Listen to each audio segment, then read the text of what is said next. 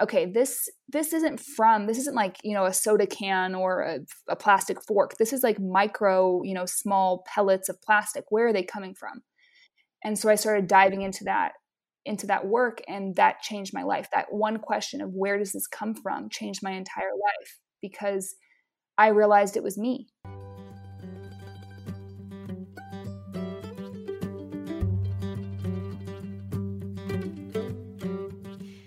You're listening to the Good Dirt Podcast. This is a place where we dig into the nitty-gritty of sustainable living through food, fashion, and lifestyle.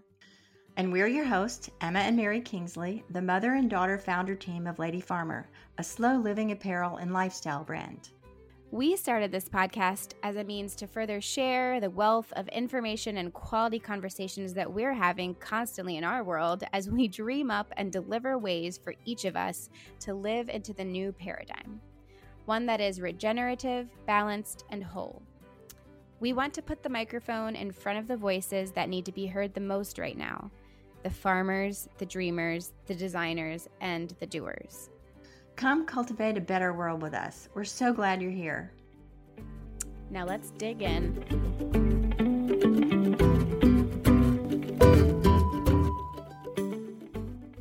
Okay, so hello everyone. Hello, Emma. The fall equinox is upon us. Yes, it certainly is. And when fall is in the air, it usually means that we are busy planning our annual slow living retreat. And this year is no exception. So just in case you haven't heard, it's a little different this year. Yeah, and just like everything else, it's virtual. So we are holding the slow living retreat online in its entirety. For those of you that have been to either of our past in-person retreats, you're probably asking yourself how that works, just like we were when we first started thinking about it. But then we began to realize that maybe, given the unavoidable circumstances, that it was a real opportunity for us to open this amazing event up and widen our community of slow living enthusiasts in a way that could never really happen if we were all trying to congregate in the same geographical location. Yes, and of course, it's not the same as a stunning fall weekend and a renovated farmhouse in rural Maryland, but it does allow us the opportunity to offer you a much wider variety of workshops and presentations from people all over the place. And it also makes it possible for anyone to participate from wherever you are at a much lower cost and without all of the travel and accommodation logistics. And honestly, you don't even have to be there live, because we have recordings available to enjoy each of the sessions at your own schedule and pace. But we can hear you. You might be thinking, why would I want to sign up for a bunch of Zoom classes, no matter how great they are, when I'm so zoomed out already? I'm so screened out. Yeah, we're all on the screens all too much these days. The one key element that we are going for here that's really going to differentiate us from all other online events that you're doing, and the whole reason that we started doing this and are doing the retreat again, is for the community. Yeah, if there's anything the world needs at this moment, this is it. And our Lady Farmer Slow Living community is growing more than ever right now. And I think more than what we're doing, it's that people are looking for this sort of thing, and they're looking for like-minded people, and they're looking for connection, and they're looking for inspiration and information and guidance. And this is all of the things that we're bringing to you with our Slow Living Retreat. Yeah, and I'll just add here quickly that we really mean it when we say that we're bringing you community, because we are literally launching this new online community platform with the Slow Living Retreat. So when you sign up for the Slow Living Retreat, in just a few weeks, when we inaugurate this new platform, you'll get a login, and it's called the Almanac, and you will sign on and you will meet everyone who's going to be at the retreat. So for the few weeks leading up to the retreat, you'll be able to meet people, explore the various workshops that are already in the community, get to know my mom and I a little bit more, just like start to explore this community. And then that's where we'll be during the retreat. So we'll have a place to chat in between sessions, and connect one-on-one. You can connect with people in your workshops even after the workshop is over, and then beyond. Honestly, the goal of this is to be a launching point for connections and community. We're super excited about it. Yeah, and we talk a whole lot about community in today's episode with Elana Jadallah. She's a photographer, an educator, marketing strategist, and environmental advocate that views life and business through the lens of sustainability. Elana is passionate to the core about her conviction and what she feels is her responsibility to change the way we live and the way we do business. Elana is such a wonderful person. She is so fun to talk to. We just had the best time chatting with her. She's super cool. She spends her time between Hawaii and Maine. And most recently, she has made a more permanent move to Maine and was very recently engaged to her long-term partner in life and business. So we're really happy for her. It's been fun to watch her journey. When we recorded this earlier in the quarantine days, that move to Maine, I remember, was a possibility, but not a certainty. So it's been really fun to watch her journey. Yay, congratulations, Elana. What I love so much about today's conversation is the way Elana so eloquently shares her personal story of her journey. First, as a beginning awareness of the plastic pollution that's devastating our oceans, which she has the opportunity to witness firsthand from her home in Hawaii. And then to a full awakening to the truth of her own part in what she was witnessing. This is so key. Not only did we find Elana's story both moving and inspiring, but she's lively and smart and she knows her stuff. All in all, this was a wonderful conversation, and we are so happy to share it here with you today. So without further ado, please enjoy Elana Jadallah.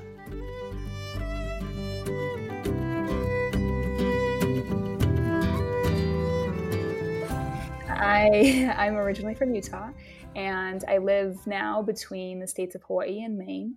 And as far as career-wise, like you said, there's been many transitions. I've always been in marketing. That's kind of been the steady. It tends to always be small business owners, and trying to help them navigate their online presence and learning ways to, like I said, cultivate community and really build something amazing surrounding your company. People who become, your not only your customers, but they become your voice, and they want to scream your name from their rooftops, if you will. So that has taken on the form of photography. I still do consulting and also writing for publications and just different things. So it's kind of been like I said, ebb and flow through the years. I've been doing it for almost a decade.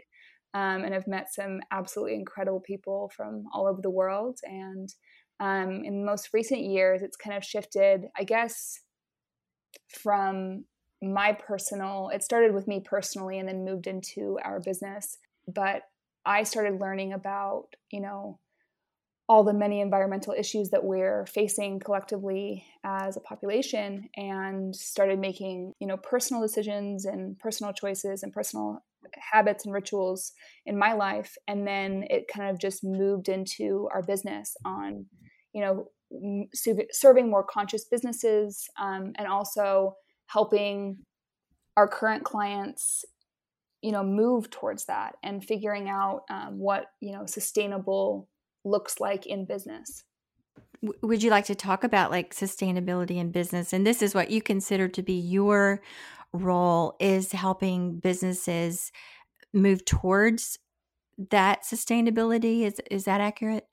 For me, it's kind of a twofold. So sustainable is, the word sustainability is kind of a twofold definition, if you will. Like half of it is the ability to maintain something at a certain rate. So thinking like long term or longevity of something. And then the other portion of sustainability is the avoidance of depletion of natural resources to maintain ecological balance in the world. And so that's kind of how I look at what a sustainable business is.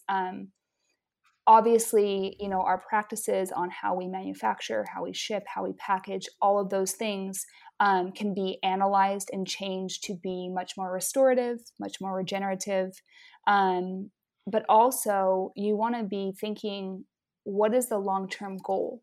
What is the legacy of this business? And so I guess my work started in the legacy part of it.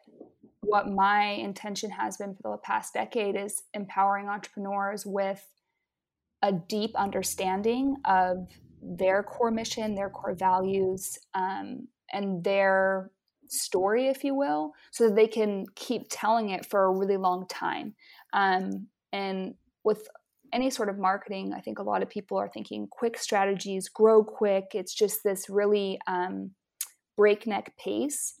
And throughout my career, my whole goal has been to slow people down, really get into it. And once you're fully aware of your story and the many ways that you can kind of tell it, that's what builds those lasting, strong brands that you see go transition to transition. They grow with their owners and their teams, and they're not fizzling out very quickly. So it started out with that, but I think now I'm equally as passionate about also helping business owners. Like, okay, what's the packaging looking like? What is where's your sourcing from, and kind of going that route. And I would love to go deeper into that as well. Well, everything you just said was super affirming to me, because I feel like, we're so new, Lady Farmer. We've only been at this. This will be, I think, Mom, I watched the True Cost documentary in April of 2016. So it's Amazing. Really 4 years since that seed was planted. And we have felt it's been so, turbulent isn't the exact word. It's been awesome, up and down, amazing, yes, love it, recommend. But also it's been, it can be super discouraging. And I think that there's a big myth out there, and there's a lot of people that are trying to sell you growth and lists and numbers and followers. And if you have these, then you will have happiness. Yep. Yes, all of these things. And so I really kind of just recently, and this is me being like totally candid and transparent, which I'm happy to be, but only recently have really felt that we've started to kind of click into a really solid, we've always known what our mission is and kind of what we're doing, but I think like a real confidence behind it. And amazing. Mom, I don't want to like speak for you. I've felt that way. And the kind of, since we've made this realization, it's felt really natural and awesome. Yeah. Well, I think the reason for that is like the ideas and what we've been trying to, talk to people about. More people are catching on, and certainly this crisis has had a lot to do with that. But even before the crisis, I was starting to feel like our message was less marginal. Yeah. You were finding your its people. time is You were just starting coming. to really build that community base, and I think that is so huge. Absolutely. That's exactly what it is. And even from the beginning, like when we started this like 3.5 years ago, when we got official with, okay, we're in this business. And it really, took us a while to get our feet on the ground and what were we really doing. But all along, even from the very beginning, the most gratifying thing has been building this community and meeting people and just talking to the coolest people all the time, just like right now. And it's so much fun. That never gets old. That always feels relevant. That always feels meaningful. And it just keeps me going, is like, who's the next cool person we're going to be able to meet and talk to and exchange ideas with and get all revved up. And it's just like, it's like fuel.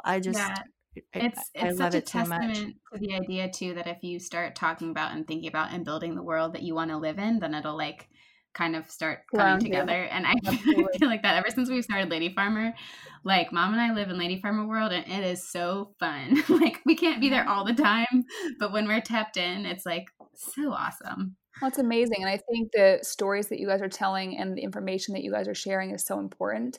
And to me, I guess when I started to have that same experience that you're describing of really clicking in and being like, okay, what is my purpose? And when I dug my heels in to something that was my purpose that was much larger than myself, it's almost like what was I doing before? And so that's what I challenge all of my past clients, all of the entrepreneurs that I come into contact, no matter how it is, but it's how can you deepen that purpose and how can you think, outside of revenue and outside of, pretty graphics and, beautiful visuals, but how can you craft something that has legacy? Like what world do you want to create? What impact do you want to have on the world? And I think those are really important questions that a lot of people aren't asking. Mm-hmm. Is there like a specific, can you speak to, the turning point or a transition or something that like very specifically happened where it was that moment where the mission clicked or your purpose clicked, or maybe it was an aspect of sustainability that were like, wait, we don't have this right. Actually, it's this way. And then things kind of aligned after that. Absolutely. And if anyone's ever heard me speak before, my first aha moment that like changed my life was a beach cleanup.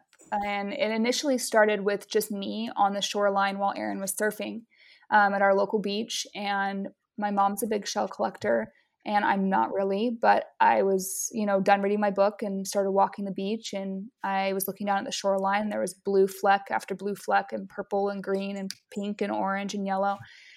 And I started picking it up and I was like, at first I was frustrated with quote unquote tourists or quote unquote locals. Like I thought it was placed there unintentionally, or like that's kind of my thought was. And that shows you how naive and misunderstood, how much I misunderstood the situation. So I was picking it up and soon it was handfuls and then it was pocketfuls. And then, I had too much that I couldn't carry. And so I started going back more and more and would clean it up and felt pretty good about myself, or, I'm doing something. And then after doing that for a couple of weeks or however long it was, I started wondering like, okay, this isn't like, a soda can or a plastic fork. This is like micro, small pellets of plastic. Where are they coming from? And so I started diving into that work, and that changed my life. That one question of where does this come from changed my entire life, because I realized it was me and it's you and it's the corporations that we're supporting. And that blew me away. And I think that was the like you said, the seed that was planted. Like I love that yours started with the True Cost documentary. Like that's an incredible documentary and absolutely calls for change. And I guess mine, because it was such a personal thing, I then felt like I was on this like personal journey and that nobody in the world like was aware of this, because nobody in my personal space was, right?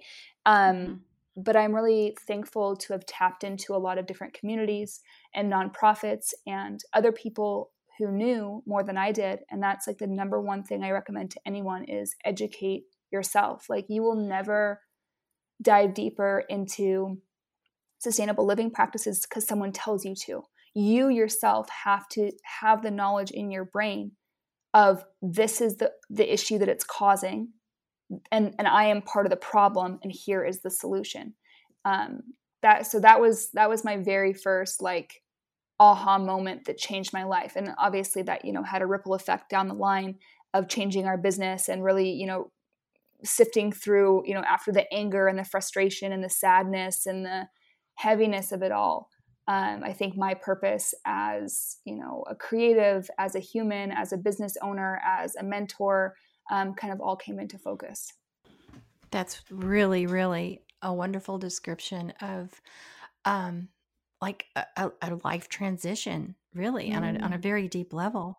Yeah. And I'm so happy to have you on here, like that you can inspire people to like just to go that deep. And I think one thing that tends to happen is that, you know, you could have walked the beach there and you could have, you know, blamed everyone else, you know, and say, oh, these companies, Oh, you I know, these, did. they Oh, I keep did. making all these plastic things.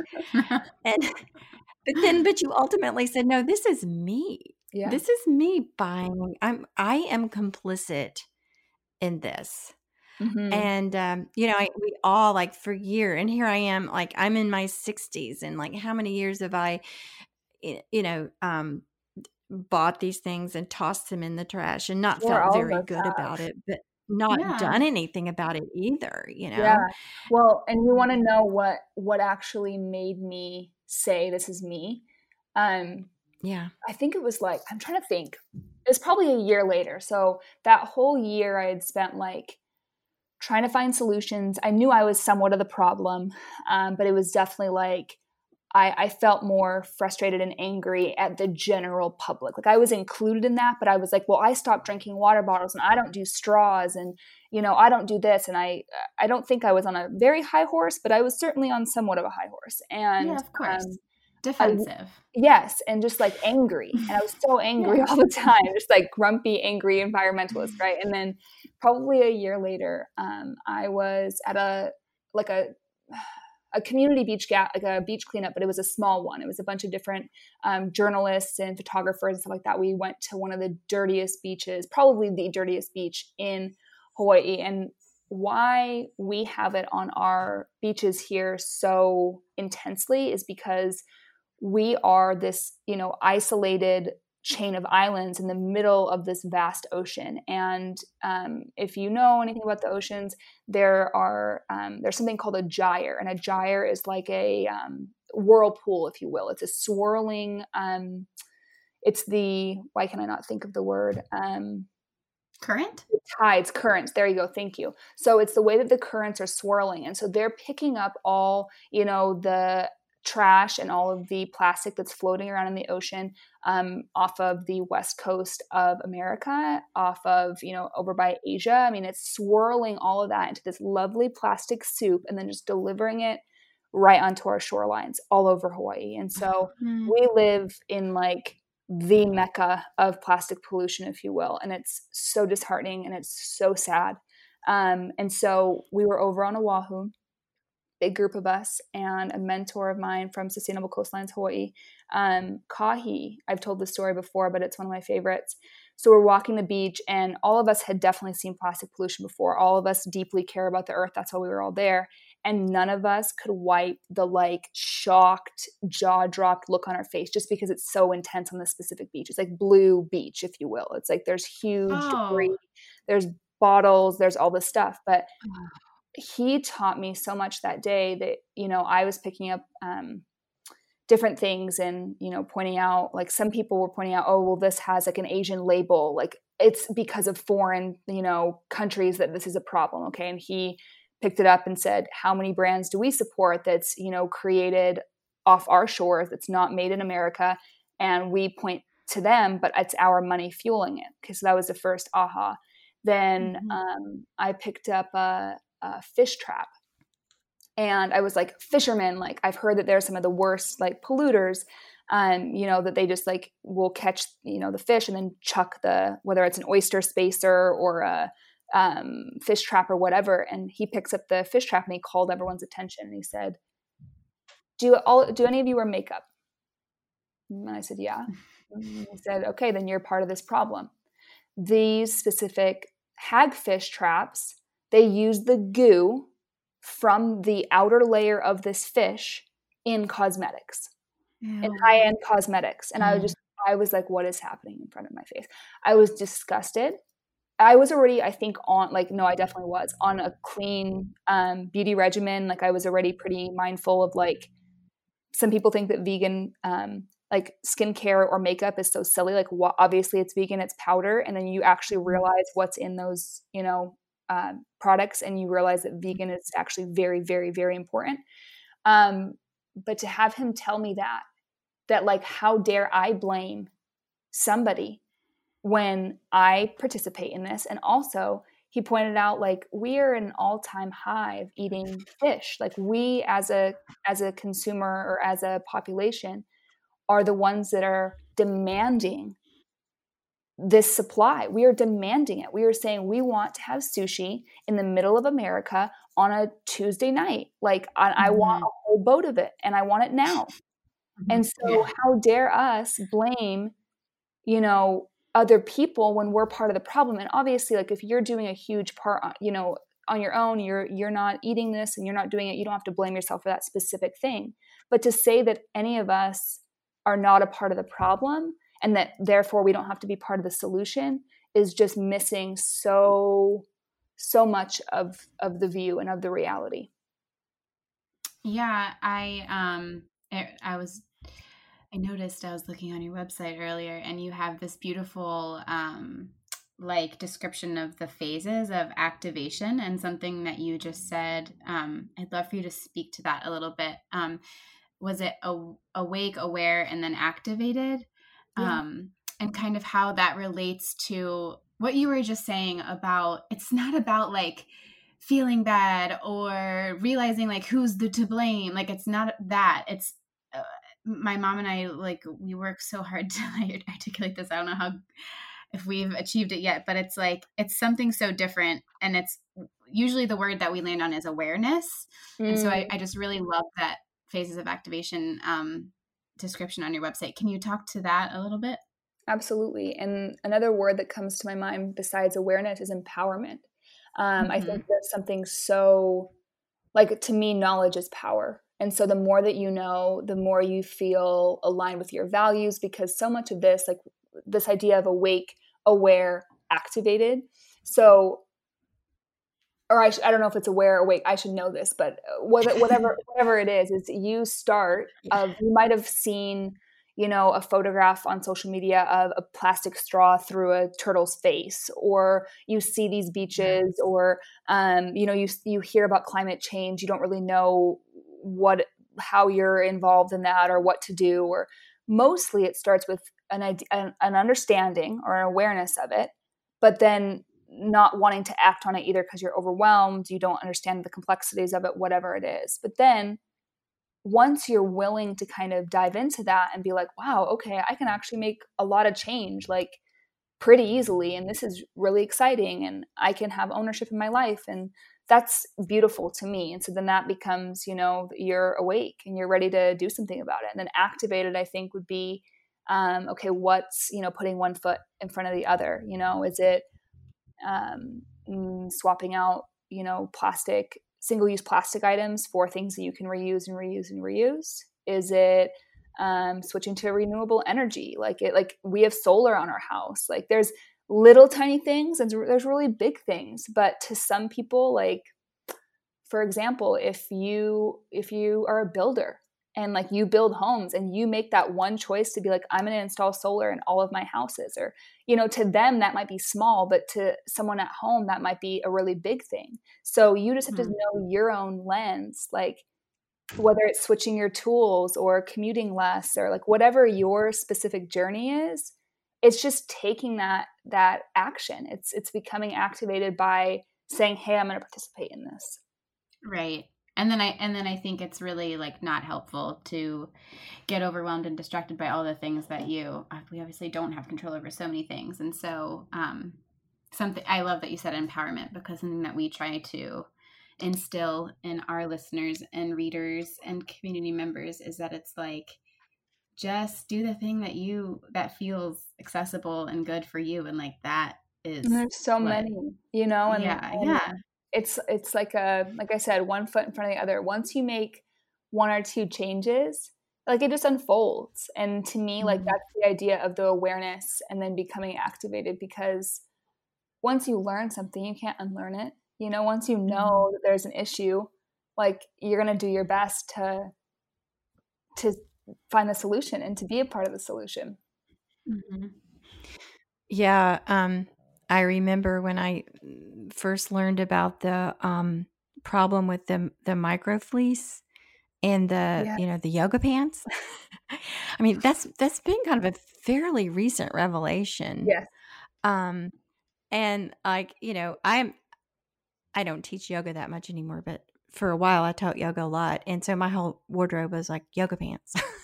Yeah. And I was horrified, like, oh my gosh. And, every time I wash these things, and they're going into the water supply in the ocean. And I'm like a huge contributor to this really horrible problem. And that was kind of an aha for me. How something Absolutely. that I thought was so, I was being, helpful. I was helping people. Uh, I was being healthy. And so then,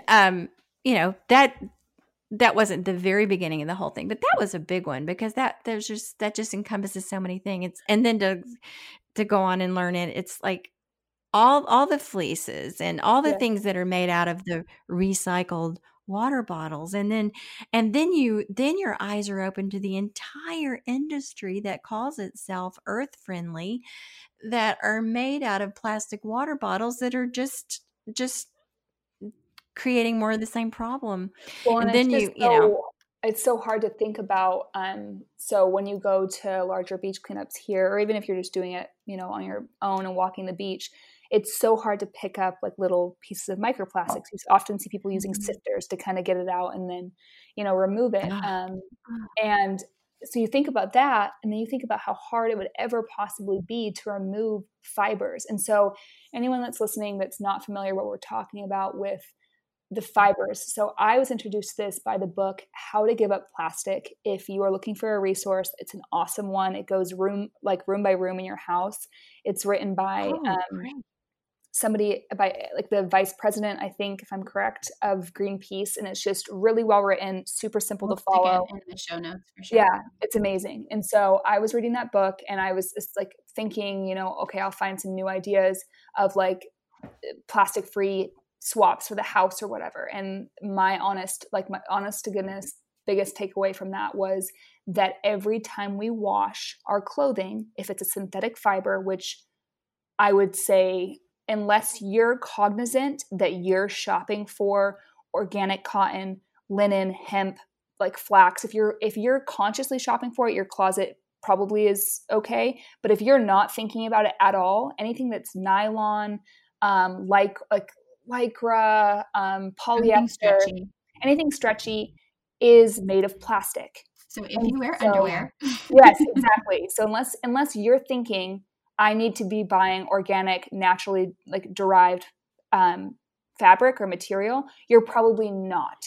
And I'm saying that for my own self as well. And until I was aware, I became aware quite a few years ago about the harm of wearing plastic, especially on undergarments. That's kind of where I learned it. Was a naturopath was like, you do not want to be constricting airflow from your lady parts by wearing like plastic underwear or whatever it was, polyester underwear. And most women's underwear are lace or some sort of stretchy material that does not yield to be breathable. And so that's the switch I made. But I have no idea why I didn't put it to like memory. Like I still kept shopping for stuff, even if it's like slow made or like, the whole fashion industry, as I'm sure you guys know, is very strange in this right. And so I read this book and it kind of brought that back to the top of my memory and was like, okay, not only is it not beneficial for your health, it's like, it's horrible. I mean, we know how bad it is to drink from BPA, or that's just one of the horrible plastics to drink from or eat from. But imagine that we're wearing it on our skin, our biggest organ, and we're sweating in it, we're absorbing it, we're all up in it. And then not only is it causing detriment to our personal health, then we throw it into the wash, and that friction of that synthetic fiber releases all these fibers into our waterways. And something that I feel like is really important to note is even if you don't live by the ocean, your water goes out to the ocean. All rivers are attached to the ocean. Like waterways are connected. And that was one of my big like, oh, I didn't know that. So we all are contributing to this, crazy amount of plastic pollution that with those fibers, like how are we ever going to remove those? So my one takeaway is get a microfiber filter. Either there's ones that you can like install on your actual washer and dryer, or you can wash in a bag. And, you know, when you're going forward, buy naturally derived materials. Don't go out and like throw out everything you have, because then that's still contributing to the problem. But get that microfiber bag, and they're not expensive. And it's just being mindful of like finding that fine line. Exactly what you said. You know, there's a lot of these companies are making clothing out of recycled materials. And for me, it's hard to say that that's a bad thing, because until the entire fashion industry moves towards natural fibers, in my opinion, recycled synthetic is better than virgin synthetic. But is it better than natural fibers? Absolutely not. In my opinion. And this is a very humble opinion that I'm not, you know, a fabric or material producer nor grower. So take this with a very large grain of salt, but that's just my personal understanding of the industry. Yeah. Oh, I agree with you 100% about that. Like, yeah, recycled is certainly like Better. Recycled is certainly better than creating new plastics to create new synthetics. However, the caveat that I want to communicate or to bring up is that for most people that it's maybe not like a pass. It's not like, oh, it's okay because it's recycled. Exactly. It's like, yes, thank you. Right. So yeah. So in other words, like, you know, people might say, "Oh, I'm going to buy this earth-friendly fleece hoodie." And it's good because it's made of plastic water bottles. Yeah, that's great that they made that out of existing plastic water bottles, and those are not in the ocean. And the whole 99.9% of the rest of it ends up swirling around Hawaii or whatever.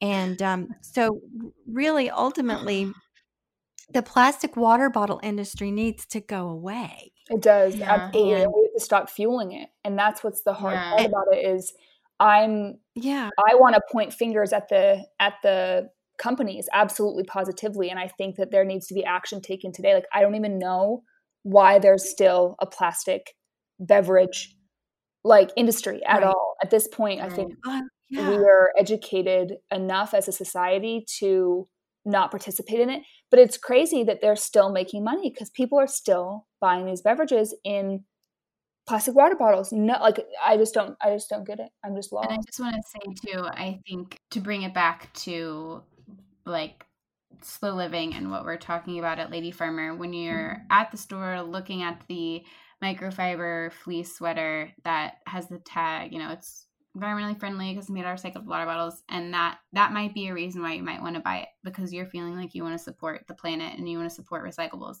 But the issue is, do you need this sweater? Yeah. And like, why are you buying the sweater? Are you buying it? Yeah, if you're buying it because you want to help the earth, that's not a good reason to buy a microfiber sweater. And so it's kind of like there's all these layers, and I think back to kind of your phases of like understanding your phases of activation. I think we act a certain way and we make decisions based on, you know, how much we know at that moment. And then we might learn so much more and we act differently. And it's all a process, right? It's all evolving. But absolutely, what comes down to that moment in deciding, why do I need this sweater?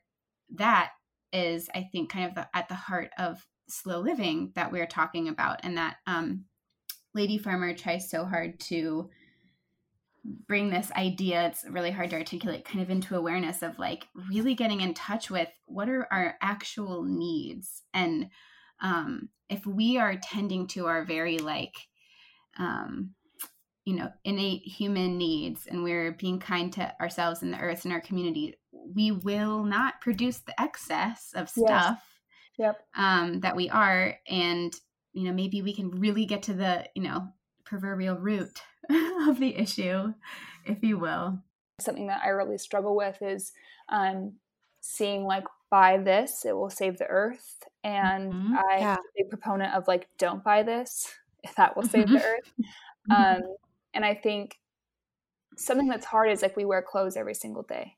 And so I I have like a network of sustainable brands and also like secondhand shops that I tend to, procure my my clothing from that I have to wear. I don't live on a nudist colony. I do wear clothes. So I struggle with the fact of like, with my online community, do I share, conscious brands or sustainable brands, quote unquote? Or is that going against exactly what I believe? And so I guess I've never really said it out loud, but for me, it's like, don't buy unless you need, exactly what you said. Like, really learn to discern in your life what's need versus want. And when you do really need something, shop well, buy well, so you can buy less. Buy something that you can really, really use for many, many years. And be conscious of those dollars and like what sort of future you're investing in when you're purchasing something. But just know that like, by buying those brands, you're not like none of us are saving the world. We're creating a different, more like circular economy, if you will, or a more responsible future, if you will. But I just really think that kind of getting that baseline understanding of what you're talking about, like need versus want, and reducing the excess, really like leaning into that, that's the biggest lesson that our generation needs. Yeah. And we have to understand too that the entire world system is based on us wanting to buy things and being convinced that we need things. So when you're making that sort of a decision, like, I'm not going to buy that sweater because I really don't need it, that's really radical. That's Yeah, like paradigm shifting. it is. It doesn't sound like much when, like on an individual level, like I decided I don't need that. But just think about it. If everybody did that, everybody, that's what's going to really like shift things. And here we are in the middle of this crazy, unprecedented thing, and where the economy has really, really ground almost, well, certain parts of the economy, not all the economy, but people are looking more at that, like Absolutely. like what I was saying earlier about the suggestion in the slow living challenge. Just decide if you really need to go out on that errand, and don't buy anything for a week. And just like 2.5 months ago, that seemed so out there, and now people are doing that all the time because they're told not to go out.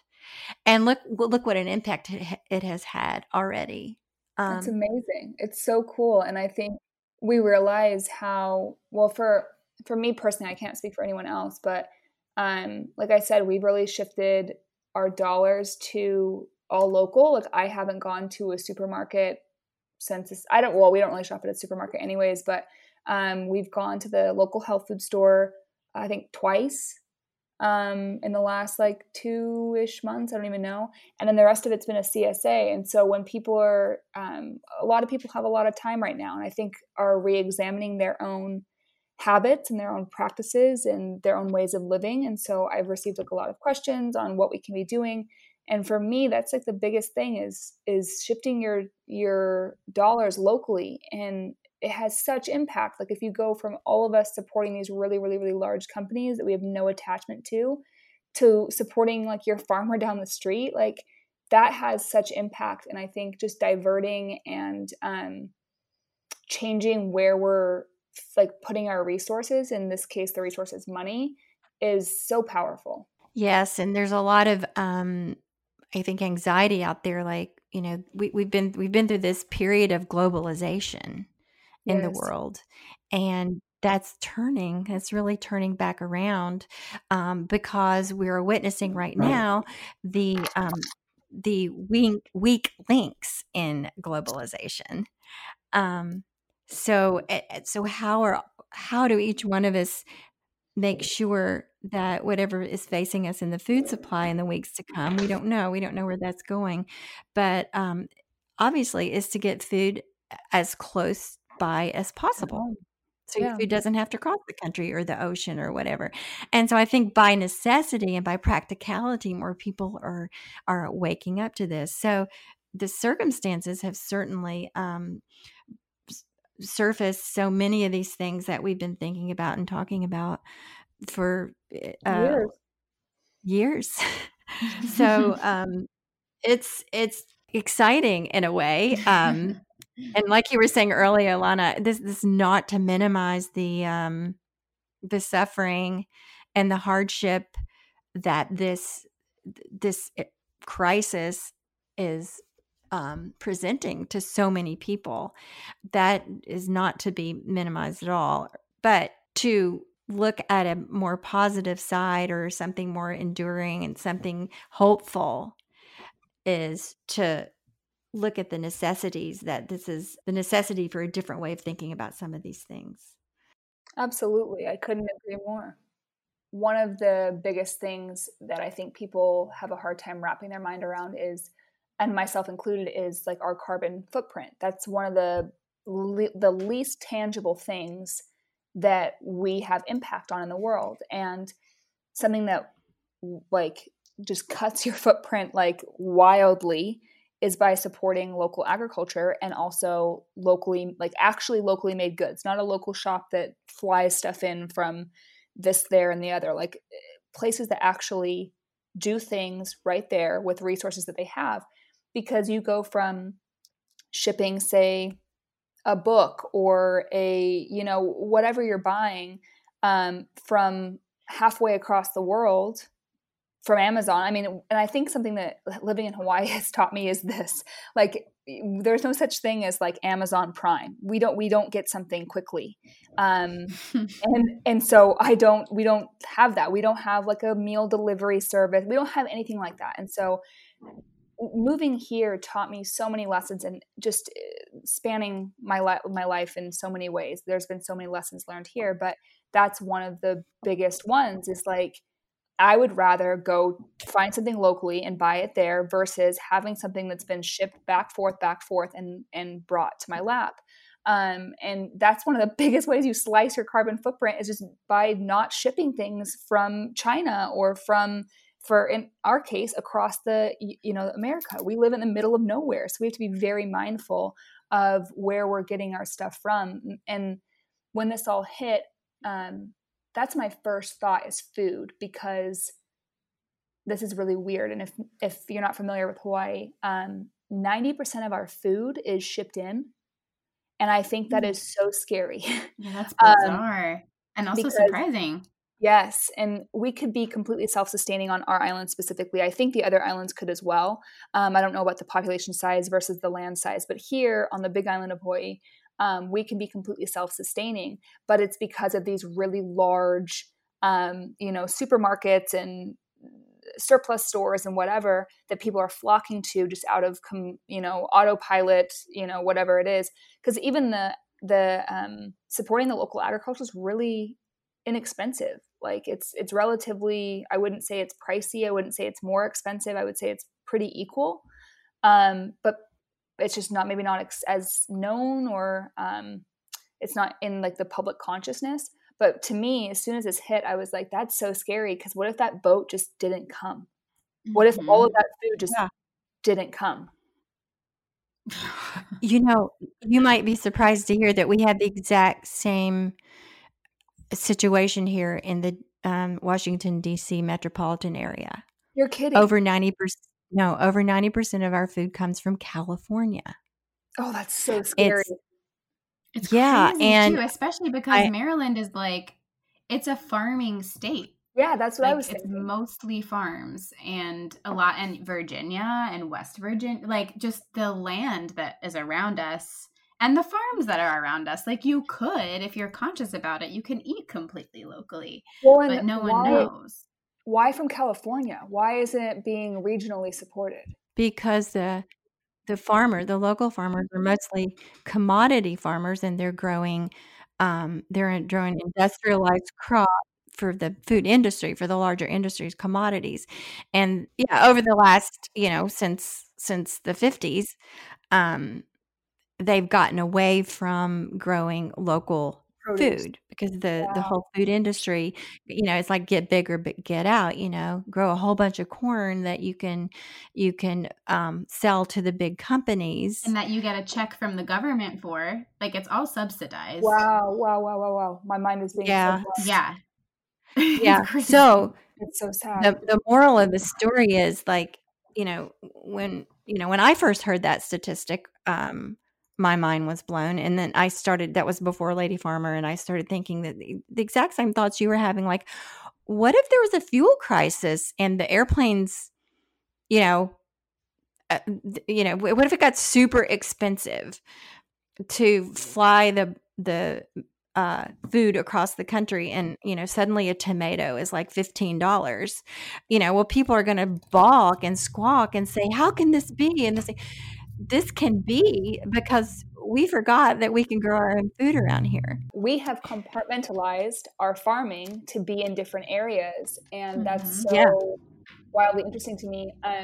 Something that kind of taught me this lesson a little bit was learning about bioplastics. So here in the islands, I don't know about the mainland, but here they've overtaken so many like restaurants or little, takeaway to go places or whatever, all use these like quote unquote compostable plastics. And the hard thing about it is that here in Hawaii, we don't have any industrial composting facilities. So it's literally just going to landfill. It's just like greenwashing. And I started looking into bioplastics and thinking, like, is this a better or worse alternative? And the part that I read about and have kind of researched more in depth is understanding that so much of our farmland in America is going to be dedicated to growing, like you're saying, commodity like sugarcane or corn or whatever it is to then make plastic, rather than if we just used that farmland to produce food that doesn't need to come in the plastic. That's the solution. Like, it's like something wild. I would have to look it up. I'll send you guys an article to include in the show notes, but it's like, I think it's like 34 million acres or something. I mean, don't quote me, but it's very enormous. And just thinking about how much food could be created instead of like making this convenient, quote unquote, and they're like mixing it with plastic so it doesn't actually fully the whole thing is just so crazy to me, this idea of like we're farming things and not just farming food. Like, why are none of us farming food? It's like we're feeding industries instead of people. Yes, thank you. That is what the world needed to hear. That is my gut. Yeah. So I will say though that I've been reading a little bit about how the COVID crisis has created a surge in people interested in local food. So this is a hopeful thing. And yes, I agree. Victory gardens and all the things. So much local food. Yes. Yes. So hopefully that's one of the very good things that comes out of this. And our local CSAs are filled up and Same. and have waiting lists. And I mean, I just think that's just awesome. And when we always go back, we always talk about the fact that when people want something and they express the desire to buy it, that is when the market responds. Absolutely. So if people are beginning to express that they want the food that's grown around them, because maybe they're not aware of the bit about regenerative agriculture or the problems with industrial agriculture, but they literally are worried that maybe they won't have enough to eat. Yeah. If they have to go to the supermarket, because people have gone and they've seen the empty shelves and we don't know what's next. And first it's toilet paper, then it's bread, and then what's next. But when people demand it, then the market usually responds. The problem with it is that most local food production is small. Yes. by nature, by definition, and it's not the giant thing. And so, our system wants to support and grow the giant thing. So this is the challenge. This Well, and I this is think where the education comes in. Yeah. Yeah, and I would say if you're listening and you're not a part of a CSA, join one. I just wrote a long blog post explaining what it is and how you can find one locally in your area. And if you already are a part of one, thank you. Because I am such a big supporter of, if you want to see something, invest in it. Because exactly what Mary just said, these are small farms, and like they don't have they don't want to be the big guys. They want to support like person to person, not person to industry. And by us investing in them, like obviously a lot of them are going to have caps, but if you show interest, if we all show interest, that gives them the possibility to maybe buy another plot of land, or to like, encourage another farmer to open up a CSA. Like, by communicating our needs and the supply that we wish to see, we really do create it. Yes. And so by really getting on those wait lists or joining the CSA, and I like, ours isn't waitlisted because we grow year round. I don't know why I'm saying we. I am not one of the farmers. I would like to be one day, but the CSA that we belong to is year round, and they're like so thrilled. They said, so many people have joined on during this pandemic, and they're just like absolutely honored to serve their local community. So I know people in your area are in the same boat. So just look it up. Like I said, I have a resource on my site. I'm sure you gals do as well. But a CSA is one like small step, but it's like huge progress. Yeah, and I'll add a plug here too for anyone listening locally. Actually, it's not even local. Mom, isn't Grass-Fed on the Hill? Doesn't the website apply to the whole country or mainland, I guess? The website that applies to the whole country is called 1000 Echo Farms. I believe that's right. We'll have to make sure that's right in the show notes. Yeah, we'll put it in the show notes, but it's slightly different from a CSA. It's a buying club. So if you really don't have a CSA or something near you, you might be able to have some luck through this site. You can find a buying club, which is a similar thing. It's not the commitment for the entire season, but you're buying directly from the farmers via a local organizer. And in my case, Awesome. I have like a drop off weekly. So I actually am a part of a CSA, but I can get milk and bread and other things that I can't get at my CSA through this buying club. So like I've kind of finagled my own little system, but Nice. yes, I'll plug that too. And that will also be in the show notes.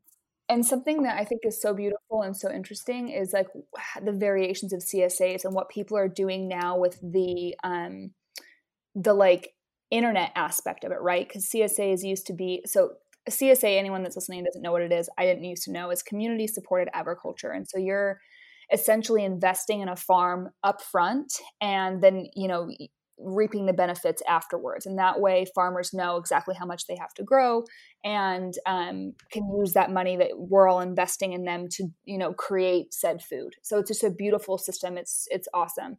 And now I think with the internet and people just adapting and growing their businesses into a more modern way of doing it, for ours, like exactly what you're saying, our CSA provides eggs, butter, like hot sauces, sauerkraut, like there's all these different things that they, create and then offer on this online platform. And so we get to go on and like essentially online shop, and then pick it up every single week. And it's been really beautiful and respectful, and just it's been nice during this really strange season that we're all in to like not have to go in and find all of these items and have the stress. Like we just went to the market like 2 days ago for the first time in forever, like I was saying, and it was quite scary. Like I understand like that emotions are just high, and like I'm not personally afraid of getting the virus, but just going out and the whole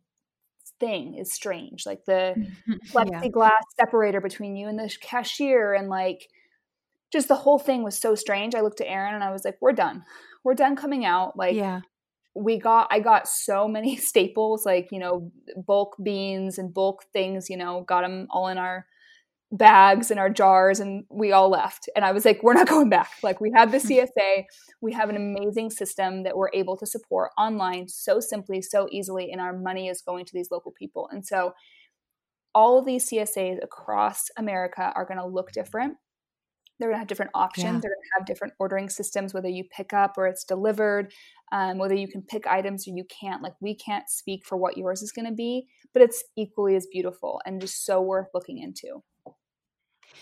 And yeah, and as you just said, someone listening to this might say, "Well, I don't have that here, or I've never heard of that before. I don't know what it is." So yeah, look it up. Look, Yeah, CSA, Google Community it. Supported Agriculture. We'll have some websites on the show notes, and I I I'm pretty sure that anybody listening to this can find some Something. local sources for at least some of their food. And you Yeah. have to start somewhere, but especially in the metropolitan areas, this is a really growing thing, and it's such an important development as we move forward in the whatever we're getting into here, Next phase. Yeah. yeah, into this pandemic era, or at least the new normal, or whatever it is, that all those terms you hear about, that none of us really know what it is, but we Exactly. do know that we need to bring it all closer in. Like, our daily needs need to be from as close as possible to where we are. And it's amazing just to experiment too, like to kind of see. I loved the entire country needing to figure out what's essential and what's not essential. Yeah, it's kind so of as soon different as state you, to state. It's like, yeah, it's beautiful to see. I've loved it to It see is. people from all over the country like banding together, and like, I really try to tread lightly on telling anyone else what they should be doing, besides like that baseline of like, find locally to you. Like, mm-hmm. I can't speak to what you need or what your community needs or what that looks like for you, but you can. Mm-hmm. Yeah. And I think once people get into it and start to experience it, and just the beauty and connection of just doing that, of investing Mhm. investing in something that comes from around you, it just feels so wonderful. It is It's beautiful.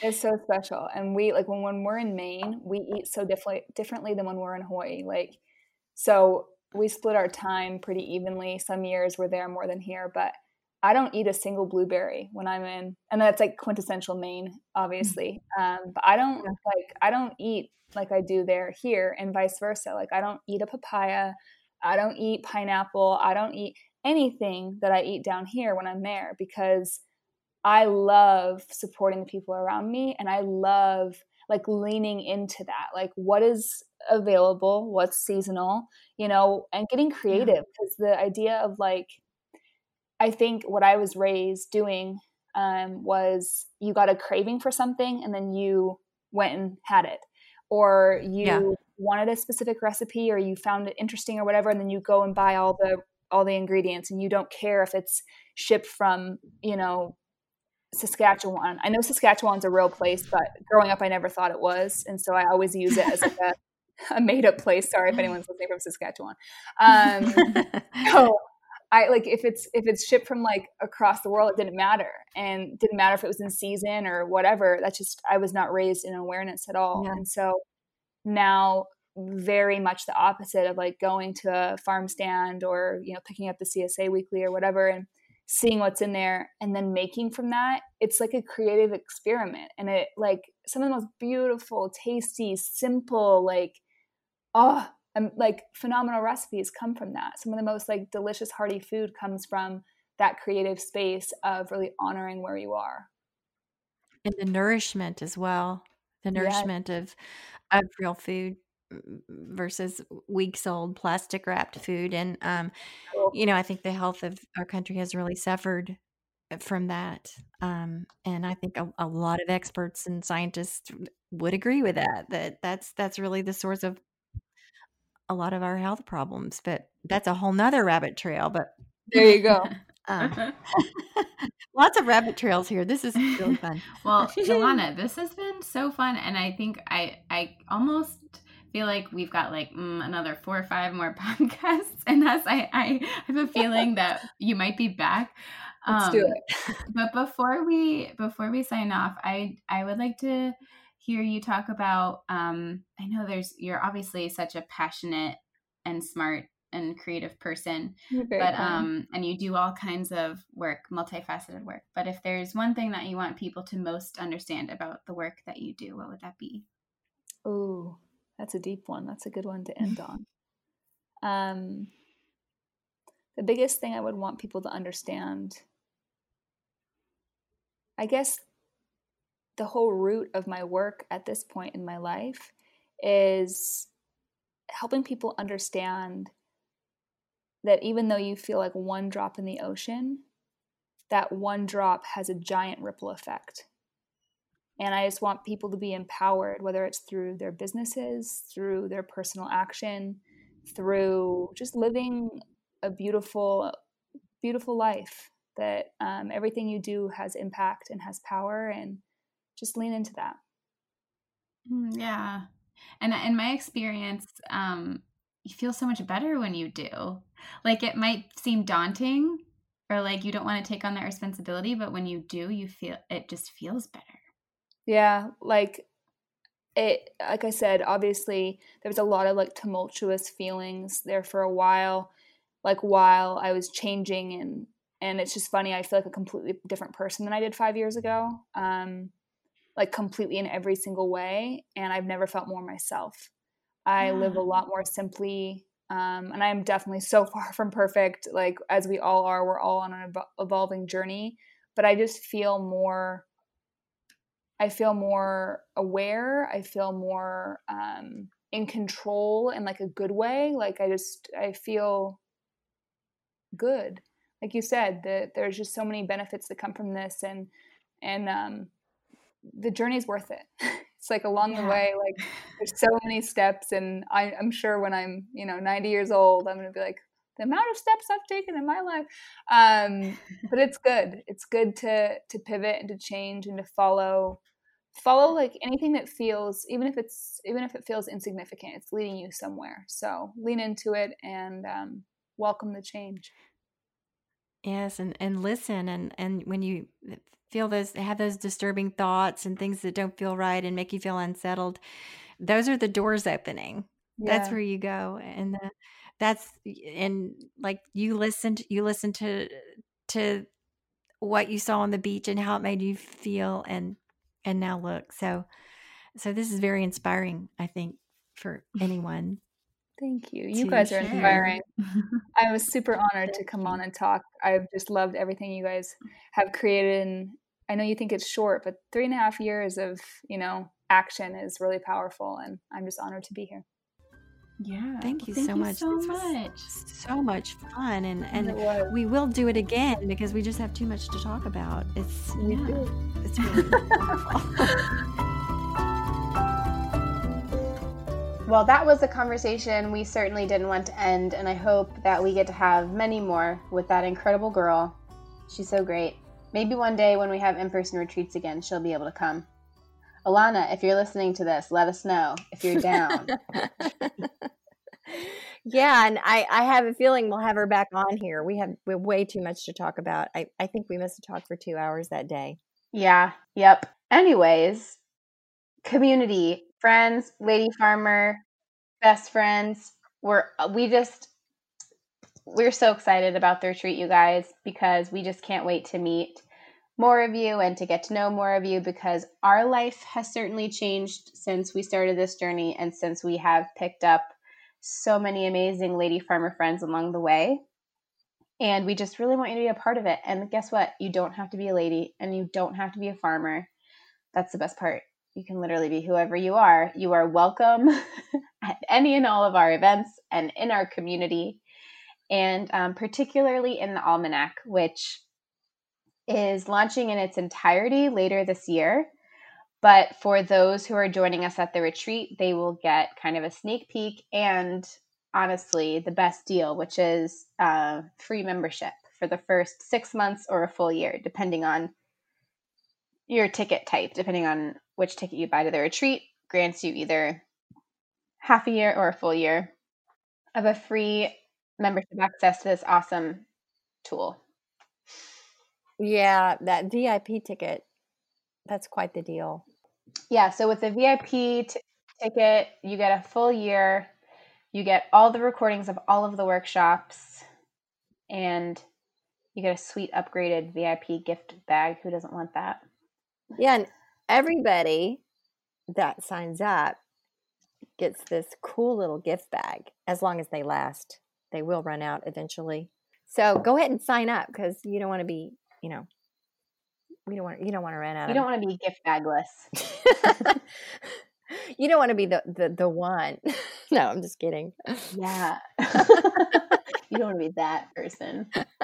Just kidding. You can be that person here. If money's a little tight right now and you feel like this is something that you really need to be a part of, but you very genuinely cannot afford to a ticket, then we do have a scholarship program, which is also sweet. We have so many generous members of our community who have already bought tickets, who have opted to contribute a bit to the scholarship fund, which is awesome. So just let us know. Just reach out to events@lady-farmer.com.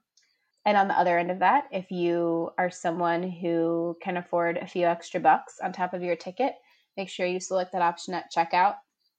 You are touching others more than you know by doing that. Just that little bit helps so much. And as always, 10% of the proceeds from the event is going to Acres of Ancestry Initiative, which is a super cool organization that we will be talking about later on the Good Dirt podcast. We're excited to tell you more about them too. In the meantime, definitely follow them at Acres of Ancestry on Instagram. And if you're not following us already, which if you're still listening, it's amazing if you aren't already following us. But if you aren't, our Instagram handle is We Are Lady Farmer. You can find us online at ladyfarmer.com. And we'd love to have you in the fold, even if you can't come to the retreat. We'll still take you.